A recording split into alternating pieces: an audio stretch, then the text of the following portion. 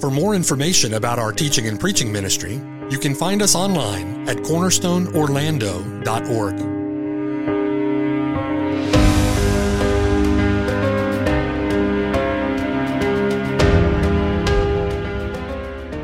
The following sermon has been brought to you by Cornerstone Orlando, making disciples for the glory of God.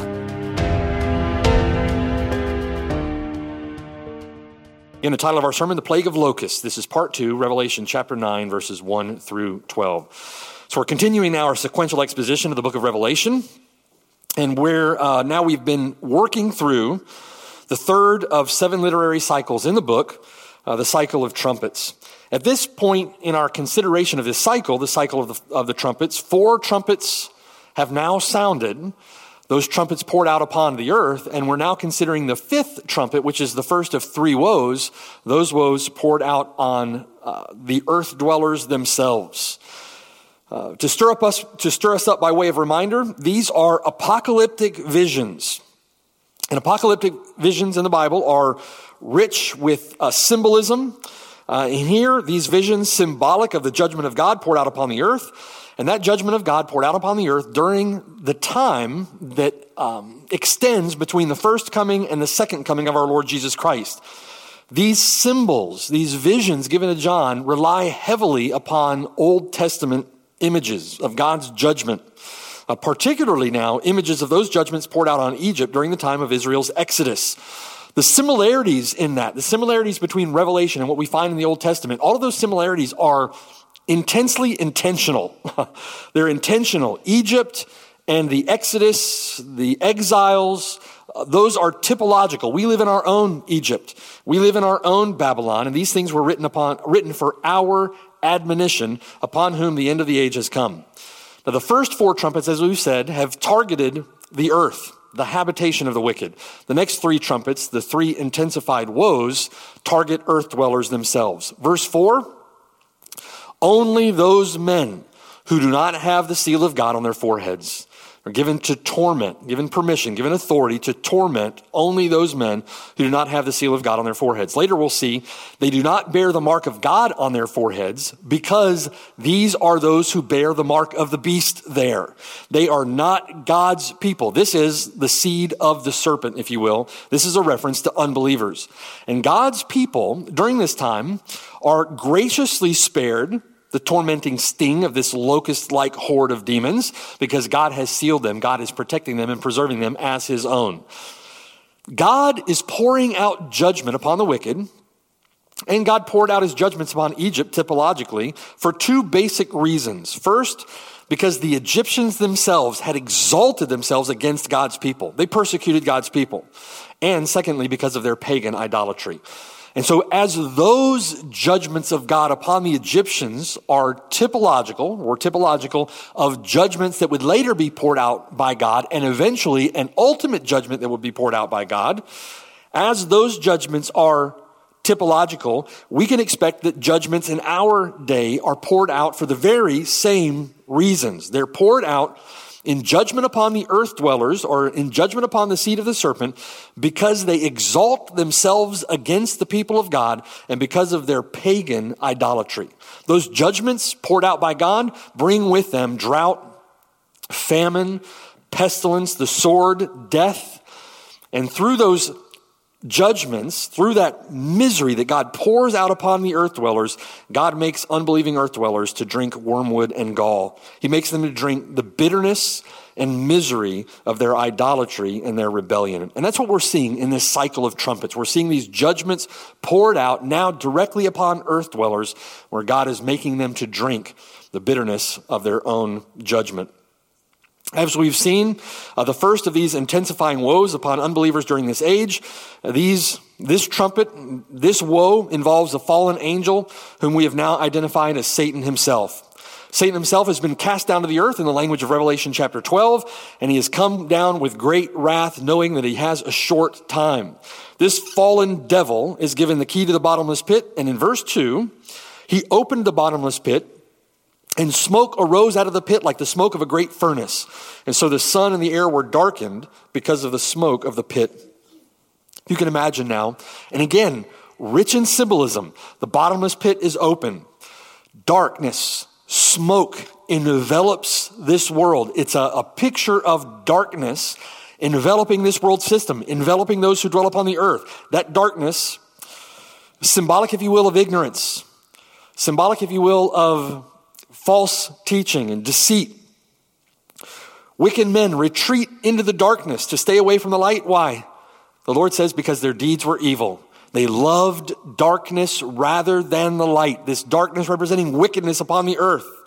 Their eyes are blinded, their hearts are hardened, and God has shut their eyes and hardened their hearts, lest they turn and he heal them. This is a judgment upon the earth. Verse 3, then out of the smoke then, out of that darkness, locusts came upon the earth, and to them was given power, as the scorpions of the earth have power. In other words, a demonic torment is unleashed upon the earth.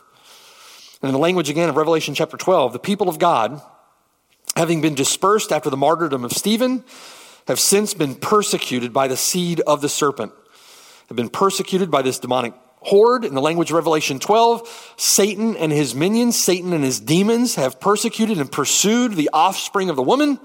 But God has led her into the wilderness and nourished her, cherished her, and cared for her, protected her for 1,260 days, time and half a time, and all of that a reference to the first half of Daniel's 70th week. Again, a period that extends between the first coming and the second coming of our Lord Jesus Christ. In Acts chapter 8, verse 5, Luke describes those disciples who were scattered to the known corners of the earth. Therefore, those who were scattered went everywhere preaching the word. What's happening during this time? Satan and his demonic horde pursuing the seed of the woman, pursuing the offspring of the woman to persecute her. God caring for the woman, caring for his own people, protecting her for the time period that extends between the first and second coming of the Lord Jesus Christ. And everywhere she goes in the wilderness, she's preaching the gospel. She's preaching the gospel. And what is God doing during this time? When his people are preaching the gospel, he's gathering together his elect from the four corners of the earth. And as the preserved and protected, nourished people of God preach the gospel of his son, in the language of Romans chapter 1, verse 18, at the very same time, the wrath of God is presently being revealed from heaven against all ungodliness and unrighteousness of men who are suppressing the truth of God in their unrighteousness. And God is pouring out his judgments upon those who dwell on the earth, those who do not have the mark of God or the seal of God upon their forehead. Well, tonight now, in part 2 of our consideration of this fifth trumpet, we're given a broader description of this demonic horde that is unleashed upon the earth from the bottomless pit. Verse 7. The shape of these locusts was like horses prepared for battle. On their heads were crowns of something like gold. Their faces were like the faces of men. They had hair like women's hair. Their teeth were like lions' teeth. They had breastplates like breastplates of iron, and the sound of their wings was like the sound of chariots with many horses running into battle. They had tails like scorpions, and there were stings in their tails. Their power was to hurt men 5 months. Now, as we've seen, as we consider these verses together, the only way to understand the symbolism of John's vision here is in terms of Satan and his horde of fallen angels. We've narrowed down the options that we have from Scripture, and these are certainly not your run-of-the-mill crop-eating locusts, okay? This is obviously not a literal account. There is rich symbolism in their description. We're working through apocalyptic literature. And a characteristic of apocalyptic literature is its symbolism, okay? But symbolism, this is symbolism that's not rooted in the physical world. This locust plague isn't representing Roman armies. It's not representing the Nazis, and it's not representing Black Hawk helicopters, okay?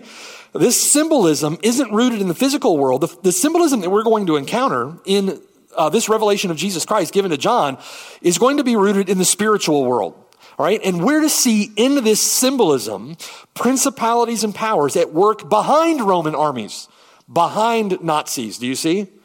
We're to see not simply Roman armies and Nazis, or not simply behind Roman armies and Nazis, but we're to see behind the entire system of wickedness that operates within our current Babylon. And we're to see behind the curtain, as it were, at the demonic forces, the principalities and powers that govern that system, that drive that system. That's what we're to see in this symbolism. John is given a look, if you will, behind the veil of this world. John is given a look behind the curtain of this world system, of this Babylon in which we live, to see that which ultimately lies behind the curtain. And what he sees there in symbolism, in a vision that is just frankly difficult for John to describe, what he sees there are principalities and powers, the rulers of the darkness of this age, spiritual hosts of wickedness, the destroyer and his demon horde from hell. Behind the doctrines of demons are the demonic influencers themselves. And they probably don't have an Instagram account or a TikTok like influencers, many of them do today, but they are driving this world system. They are behind. In other words, brothers and sisters, we have to see the world as it really is. The world as it really is. And the world as it really is run by principalities and powers. It is under the sway of the wicked one. It is under the sway of this demonic horde. Our media, it's not run in righteousness by people who are righteous. Our governments, our politicians are not righteous people acting in righteousness and run and governed by righteous forces. The institutions and establishments of this world are run by principalities and power under the sway of the wicked one. Behind the curtain, there are the demons who espouse their doctrines, okay? And what John is given a vision of now are the principalities and powers that lie behind that curtain.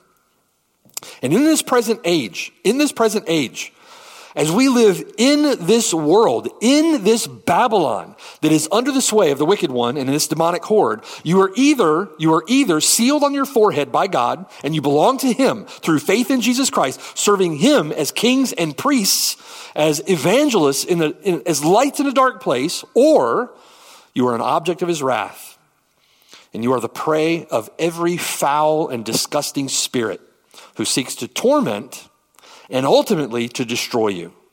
That's what is going on. That's the reality of things. That's things as they truly are. There is no middle ground. As an object of his wrath, as the prey of these foul spirits, you are susceptible to darkness, susceptible to deception. If you don't have the seal of God on your forehead, if you've not turned from sin to put your faith and trust in Jesus Christ, then you are tossed to and fro by winds of deceptive doctrines under the influence of the prince of the power of the air, and you are of your father the devil.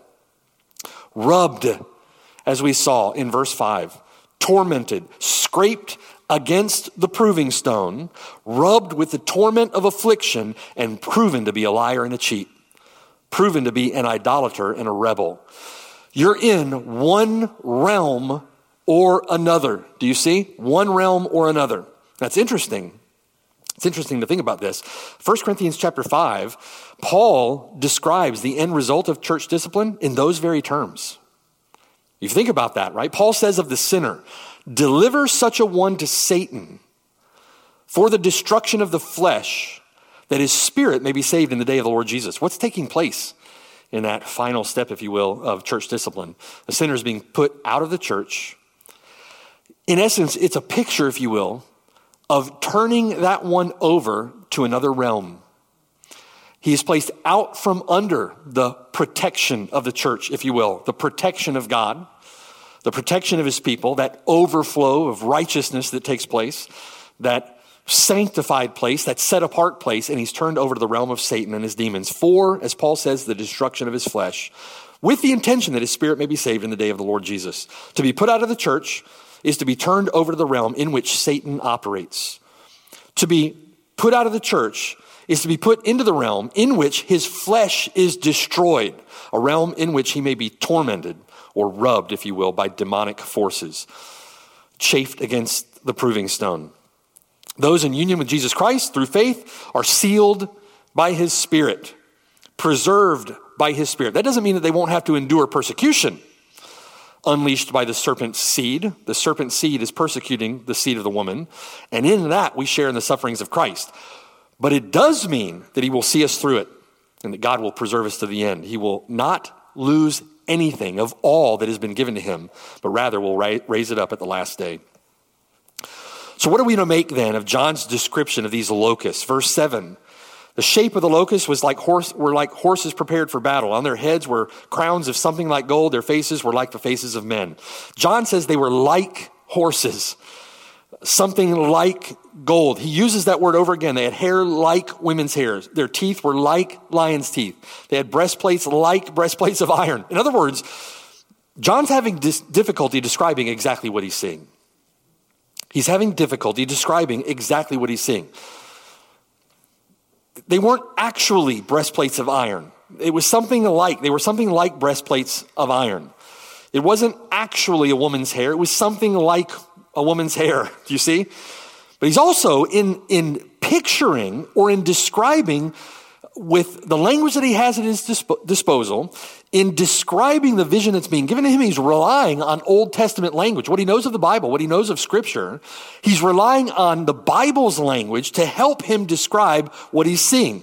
And he's relating what he currently sees now to what the prophets themselves saw before him. And he's allowing his perspective on this vision, he's allowing his sight, if you will, to be regulated or to be governed by the Word of God, which is what prophets in the Bible do.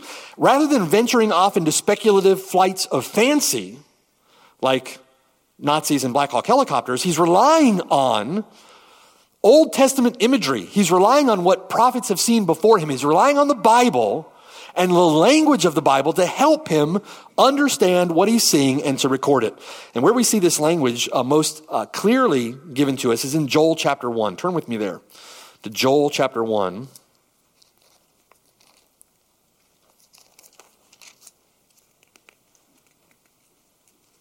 If you remember the context of Joel chapter 1, I would argue for an early date of Joel. There are those who would try to claim a late date for Joel. Joel is likely writing before both exiles, before the northern kingdoms are exiled to Assyria, before the southern kingdom of Judah is exiled to Babylon. And Joel is likely here writing, there's very compelling evidence that Joel is writing of an actual locust plague that is going to be sent upon the nation of Israel as the judgment of God for their idolatry. But that locust plague, typological of invading armies that will come and take Israel captive, take Israel into exile. And if you think with me for a moment, in God's absolutely astounding wisdom and power, God has dictated those historical events to point us forward to what will come at the end of the age. And this particular locust plague that we see in the cycle of trumpets, just an example of the great day of judgment that is eventually coming upon the whole earth. Joel chapter 1, verse 1. This is the word of the Lord that came to Joel, the son of Pethuel. Hear this, you elders. Give ear, all you inhabitants of the land. Has anything like this happened in your days, or even in the days of your fathers? Tell your children about it. Let your children tell their children, and their children another generation. What the chewing locust left, the swarming locust has eaten. What the swarming locust left, the crawling locust has eaten. And what the crawling locust left, the consuming locust has eaten. In other words, this plague of locusts will take everything. Everything. There is nothing that is left. The context of Joel's prophecy is that of an invading army, if you will, that is devastating, absolutely devastating the idolatrous nation of Israel under the judgment of God. Again, some debate whether this is an actual army of devouring locusts, leaving behind them a wake of famine and starvation, or it's an army of enemy invaders like the Assyrians or like the Chaldeans, the Babylonians, devastating everything in their path. In either case, it's God in judgment behind this Egypt-like plague. As we've seen, both are actually in view, both typological of the other, if you will, and of eventually a day of the Lord involving his judgment. Now, turn the page to Joel chapter 2, and notice that this plague begins with the sound of a trumpet. The trumpet is an alarm that judgment is about to fall. Verse 1, blow the trumpet in Zion, sound an alarm in my holy mountain. Let all the inhabitants of the land tremble, for the day of the Lord is coming. And that language, the day of the Lord, is thematic of judgment, God's judgment.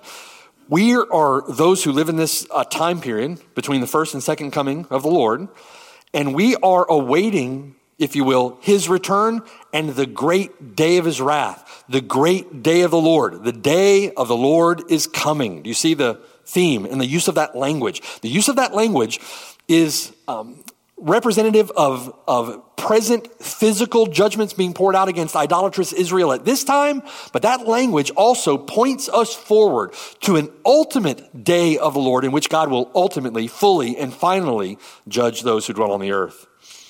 For it is at hand, verse 2, a day of darkness and gloominess, a day of clouds and thick darkness, like the morning clouds spread over the mountains. That darkness, an indication of God's judgment.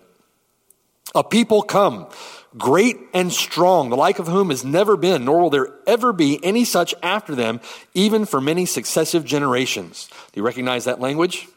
It is apocalyptic language. Verse 3, a fire devours before them, and behind them a flame burns. The land is like the Garden of Eden before them, and behind them a desolate wilderness. Surely nothing shall escape them. Their appearance, here it is like the appearance of horses, like swift steeds, so they run. With a noise like chariots, over mountaintops they leap, like the noise of flaming fire that devours the stubble, like a strong people set in battle array. Notice it's like a strong people set in battle array and not an actual people set in battle array. Do you see? Again, I think this is typological language of an actual locust plague, but that actual locust plague foreshadowing exile, foreshadowing invading armies. Before them, verse 6, the people writhe in pain. All faces are drained of color. People would wish for death and cannot find it. They run like mighty men. They climb the wall like men of war. Everyone marches in formation. They do not break ranks. They do not push one another. Everyone marches in his own column. Though they lunge between the weapons, they are not cut down. They run to and fro in the city. They run on the wall. They climb into the houses. They enter at the windows like a thief. The earth quakes before them. The heavens tremble. The sun and moon grow dark, and the stars diminish their brightness. You see, notice the apocalyptic language. And again, that language is typological of the end. We'll see that in reality at the return of the Lord Jesus Christ. The Lord gives voice before his army, for his camp is very great. For strong is the one who executes his word. For the day of the Lord is great and very terrible. Who can endure it? This swarm, these locusts, this horde, swamps and overwhelms its adversaries. Now, it's, again, highly likely that Joel is referring here to a plague of actual locusts. But the image of this judgment unleashed by God is so severe that it calls to Joel's mind, as it would call to the mind of any ancient Near East reader in Israel, it calls to mind an invading horde of a foreign army or a foreign enemy. It's typological of that judgment. The plague was like a devastating and powerful army of men, like the Assyrians under Sennacherib or like the Babylonians under Nebuchadnezzar. And here as well, this judgment indicated that the great day of the Lord's wrath had come, a foreshadowing of his ultimate judgment poured out at the end of the age upon the wicked. I'm thinking about that with Joel as a reference point in the language of Joel, helping John describe his vision. We turn back to Revelation chapter 9, and John sees this invading horde of demonic tormentors symbolized by this locust-like plague, a devastating plague. Again, a reference to the Exodus plague of locusts. He sees a devastating plague that certainly would have reminded him of that which was prophesied by Joel. And so he relies upon Joel's language to describe it. Verse 7, they were like a great invading army riding battle horses. They have faces, the faces of men with crowns of something like gold on their heads. In other words, these creatures are personal. They're personal. They have intelligence, human faces, suggesting that they have their ability to reason. Crowns suggesting they have something like some kind of authority, an assumed authority. In this case, an authority to torment or the pseudo-authority to have sway over the wicked for the time period that they've been given. Verse 8, they have women's hair, teeth like a lion's teeth, possibly pointing to the reality that they are both seductive and ferocious. Verse 9, their thorax was like an iron plate. They were impenetrable. You couldn't kill them, as it were. The sound of their advance was deafening. The sound of their wings was like the sound of chariots with many horses running into battle. That was said in actuality of an actual locust plague, that a swarm of actual locusts could be heard from more than 6 miles away. The sound of that swarm, so deafening, the sound of a locust swarm. Now, as with Joel, the misery that is left in the wake of this locust plague is the judgment that God intends through it. The misery that was left in the wake of an actual locust plague was famine, was starvation. But in this case, again, behind the plague of Satan and this demonic horde would not be an actual physical famine, but a spiritual famine. A famine of the soul, a famine of God's word. Actual famine is a judgment upon the earth poured out under the first 4 horsemen. Actual famine is a judgment poured out under the first 4 trumpets. But here we see an intensifying of judgment, not merely pouring out that judgment upon the earth itself, but now pouring out these woes upon the earth dwellers themselves, upon men themselves. And the result is a famine of the soul. The result is ignorance, confusion, distress, darkness, deception, anguish of heart, that torment, if you will, that rubbing against the proving stone, that hurt, referenced in verse 5, as we've seen, and again in verse 10, by the sting of a scorpion. Verse 10, they had tails like scorpions, and there were stings in their tails. Their power was to hurt men 5 months. There's a toxin that's being spread among the earth dwellers. And again, 5 months symbolic of an incomplete amount of time, or an incomplete and partial torment, meaning that more woes are coming. What the chewing locust failed to get, the consuming locust will. So the sting or the hurt that these demons cause should be thought of spiritually as well. These are symbols of spiritual realities. There are certain physical judgments that are poured out, leading ultimately to death. We see those under the bowls and trumpets and the seals. But it appears from the context here that what the Lord intends is a torment that is associated with the darkness and hardness of their hearts and minds. The word hurt in verse 10, it's an interesting word. It refers to violations of the law. Now, the scorpions have a sting in their tail, and those scorpions are given authority to hurt men for 5 months. But that word for hurt refers to violations of the law. It refers to doing them wrong, so to speak. It involves, it would seem, from the use of that word and from the grammar, it would involve acting in unrighteousness, or acting in unjust ways to their own and to others' harm. You think about what we're going through even now. Those who would decry or proclaim their own justice are the ones who are fomenting injustice. Those who would proclaim their own righteousness, fomenting unrighteousness. Hurt. Violations of the law, unrighteousness, injustice. Our age is marked by this hurt that verse 10 alludes to, this hurt, this power that was in their tails, in their sting. In Romans chapter 1, verse 21, there's a really powerful allusion to this because of men's idolatry. Paul says, because of men's idolatry, they became futile in their thoughts. Their foolish hearts were darkened. Professing to be wise, they became fools. Therefore, God gave them up to uncleanness, gave them up to the lusts of their hearts, to dishonor their bodies among themselves, to hurt one another with uncleanness, with unrighteousness, with injustice. God gave them up to vile passions. God gave them over to debased mind. Their consciences accused them, Romans 2:15. And the Lord warns Israel that they're going to face these judgments if they turn away from them. The Lord has warned Israel that if they turn away from the Lord, it's these very judgments that will come upon them. This hurt described by verse 10. He compares this judgment to that which he poured out on Egypt. And the Lord refers to those judgments not only in physical terms, but he refers to those judgments in mental, emotional, or spiritual terms. Look quickly with me at Deuteronomy 28. I want to give you an example of this.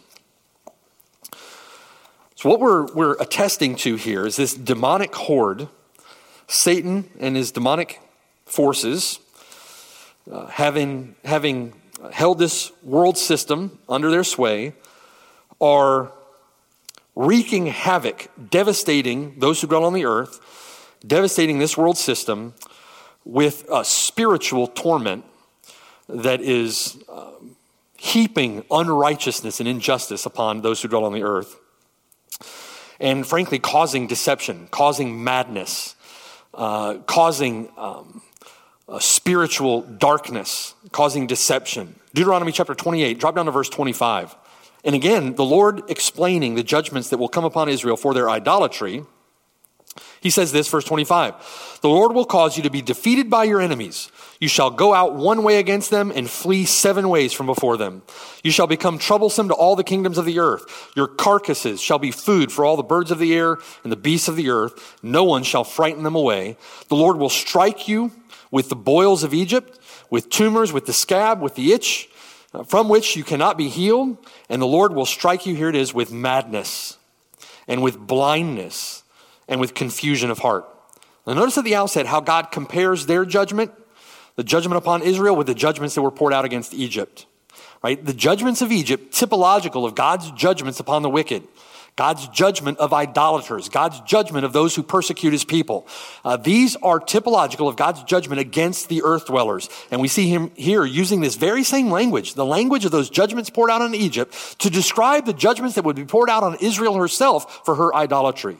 And he says in verse 28 that he's going to strike them with madness, with blindness, and with confusion of heart. Verse 29, you shall grope at noonday as a blind man gropes in darkness, and you shall not prosper in your ways. What does that remind you of?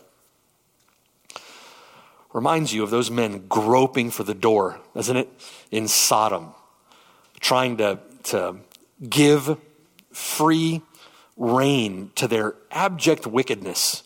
It describes those who groped for the door at midday, trying to get to the man who gave him his concubine instead. They killed on the front porch of his house, right, in the tribe of Dan. And God pours out his judgment. Verse 33, a nation whom you've not known shall eat the fruit of your land and the produce of your labor. You shall be only oppressed and crushed continually. So you shall be driven mad because of the sight which your eyes see. Verse 38, you shall carry much seed out to the field, but gather little in, for the locust shall consume it. You shall plant vineyards and tend them, but you shall neither drink of the wine nor gather the grapes, for the worms shall eat them. You shall have olive trees throughout all your territory, but you shall not anoint yourself with the oil, for your olives shall drop off. You shall beget sons and daughters, but they shall not be yours, for they shall go into captivity. Locusts shall consume all your trees and the produce of your land. Verse 52, men will be driven to eat their children because of distress. Women will be driven to eat their children because of the severity of the famine. Verse 58, if you do not carefully observe all the words of this law that are written in this book, that you may fear this glorious and awesome name, the Lord your God, then the Lord will bring upon you and your descendants extraordinary plagues. I would suggest to you the use of that word extraordinary from the word of God, describing the plagues that he himself will pour out. That's a terrifying word. That's a terrifying thought. God himself calls these plagues extraordinary. Great and prolonged plagues, serious and prolonged sickness. Moreover, he will bring back on you all the diseases of Egypt, of which you were afraid, and they shall cling to you. Also, every sickness, every plague which is not written in the book of the law, will the Lord bring upon you until you are destroyed. Verse 64, the Lord will scatter you among all peoples from one end of the earth to the other. There you shall serve other gods, which neither you nor your fathers have known, wood and stone. And among those nations you shall find no rest, nor shall the sole of your foot have a resting place, but there the Lord will give you a trembling heart, failing eyes, and anguish of soul. Your life shall hang in doubt before you. You shall fear day and night and have no assurance of life. In the morning you shall say, oh, that it were evening. And at evening you shall say, oh, that it were morning, because of the fear with which the Lord terrifies your heart, because of the sight which your eyes see. The prophet Jeremiah testifies against Judah. Chapter 8, verse 14, listen. The Lord our God has put us to silence and given us water of gall to drink, because we have sinned against the Lord. We looked for peace, but no good came. For a time of health, and there was trouble. The snorting of his horses was heard from Dan. The whole land trembled at the sound of the neighing of his strong ones, for they have come and devoured the land and all that is in it, the city and those who dwell in it. For behold, I will send serpents among you, the Lord says, vipers which cannot be charmed, and they shall bite you, says the Lord. Notice the Lord's symbolic language there of judgment. Back in Revelation 9, the name of the fallen angel that is given charge over this demonic horde of scorpions is known in Hebrew as Abaddon. That Hebrew word means destroyer. And he is known in Greek as Apollyon. And that Greek word means destroyer. This is the destroyer. Verse 11, they had as king over them the angel of the bottomless pit, whose name in Hebrew is Abaddon, but in Greek he has the name Apollyon. Proverbs chapter 30, verse 27 says, the locusts have no king, yet they all advance in ranks. These locusts have a king. Locusts have no king in the natural or in the physical world, but these demonic locusts have a king. He is the destroyer, the destroying one, which is another reference to Satan himself. He is the destroyer. He is at work among those who dwell upon the earth to destroy them, to deliver them to destruction. He is at work among those who do not have the seal of God upon their foreheads. He is at work seeking whom he may devour. Do you see? Working for their ultimate destruction. The fact that he's given only 5 months to torment them in this particular way means that this is but a part of the judgments that are going to befall them. Each of those judgments a part of the process that eventually leads them to hell. What is the message? There is a sense at which when we get to these intensified woes at the end of the cycle of trumpets, and as then we see this whole thing repeated, as it were, recapitulated in the cycle of the bowl judgments, there is a sense at which these woes are becoming more and more severe against those who dwell upon the earth. And there's a progression, a linear progression, if you will, to those woes, to those judgments that will eventually lead them to hell. And the inference from that intensification and that linear progression is that, like in Egypt, like with Pharaoh, did Pharaoh let the people go? No, not until the 10th plague was fully poured out, the death of the firstborn, and then Pharaoh and his entire army destroyed in the Red Sea. So the inference from these intensified woes is that they're not ultimately intended to bring about the repentance of those who dwell upon the earth. As we'll see, working more and more through the text of the letter, those who dwell upon the earth only harden their hearts in the face of these judgments. And they further blaspheme God. Will there be those who will turn at God's reproof? Yes. By the grace of God. Entirely by the grace of God. But these judgments aren't ultimately meant to bring about repentance. These judgments are meant to cast down the wicked. These judgments are meant by God to destroy those who've persecuted his people and those who have made idols, worshipped idols. It is to destroy the wicked from the face of the earth. What is the lesson then for us, for those who live during this age? One, preach the gospel. We have the everlasting gospel of grace, gospel of peace to preach to those who dwell upon the earth. And God at this time is gathering together his elect from the four corners of the earth. This is a time at which God is saving his elect for the sake of his Son, our Lord Jesus Christ. So brothers and sisters, while it is day, we are to work. The night is coming when no one may work. So while it is day, we should work the works of him who sent us. While it is day, we should preach the gospel. We should see that those who dwell on the earth turn from their sin and put their faith and trust in Christ. They cling to the Lord Jesus Christ in faith. They've been sealed on their forehead by the living God and preserved to the end. Those of us, brothers and sisters, who are preserved by faith, by the Lord Jesus Christ, preserved by God to the end. Hades, where is your victory? Death, where is your sting? right? There is no sting in death. There is no sting in these judgments. The Lord preserves us. The sting of death is sin. The strength of sin is the law. But thanks be to God who gives us the victory through our Lord Jesus Christ. John then reminds us, verse 12, one woe is past. Behold, still two more woes are coming after these things. And although the judgments, if you think with me, and again, remember what we're dealing with here with these cycles, the judgments themselves are not chronological. They're not poured out in history. They're not poured out in time, one and then the other, and then the other, and then the other. They're poured out during this entire period. They're poured out on the earth. Each generation faces this demonic horde that has been released upon the earth. Satan has already been cast to the earth. These judgments themselves are not chronological, but the sequence of the visions given to John, the sequence of those visions given to John are sequential. So the presentation of the first vision of woe has passed. Behold, two more visions of woe will be presented after this one. And we'll consider those texts in the weeks to come. Pray with me. Father in heaven, Lord, thank you for opening our eyes, Lord, to how things really are. Our Lord Jesus Christ, seated upon the throne, ruling and reigning, sovereign over all things whatsoever that come to pass, executing his decrees upon the earth, in full control, saving those who have been given to him by you, our gracious Heavenly Father, decreed, written, their names written in the Lamb's Book of Life from before the foundation of the world. And them being gathered to him, not a one of them shall be lost.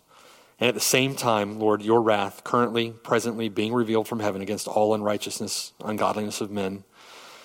Lord, thank you for opening our eyes to the realities of these things, opening our eyes, as it were, to those principalities and powers that lie behind the wickedness of this world system. And thank you, Lord, for preparing us, for preparing our hearts, for helping us to understand, and for, Lord, being patient with us and compassionate to us, preserving us, having sealed us by your Spirit. Thank you, Lord, for causing us to endure. Thank you, Lord, for the promise that you've given us that you will preserve us to the end, that we will overcome, that nothing shall separate us from the love of God, which is in Christ Jesus our Lord.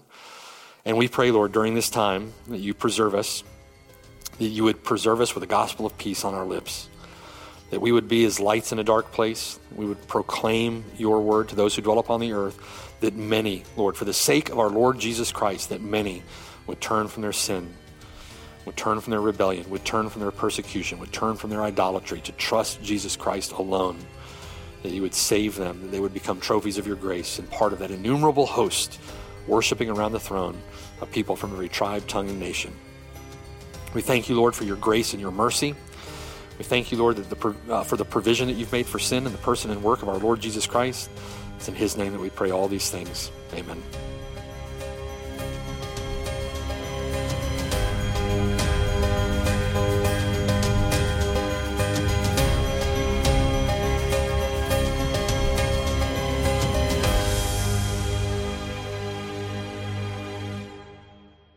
Hello, and thanks for listening. My name is Mark Brashear, and I have the blessed privilege of serving with the saints at Cornerstone Church near Orlando, Florida. We're so grateful that you've connected with us through the sermon that you've just heard. For more information, visit us at cornerstoneorlando.org. Or better yet, come and see us on the Lord's Day at 3370 Snow Hill Road in Oviedo, Florida. We're just east of Orlando and about 15 minutes from the campus at UCF. It would be a joy to have you worship with us.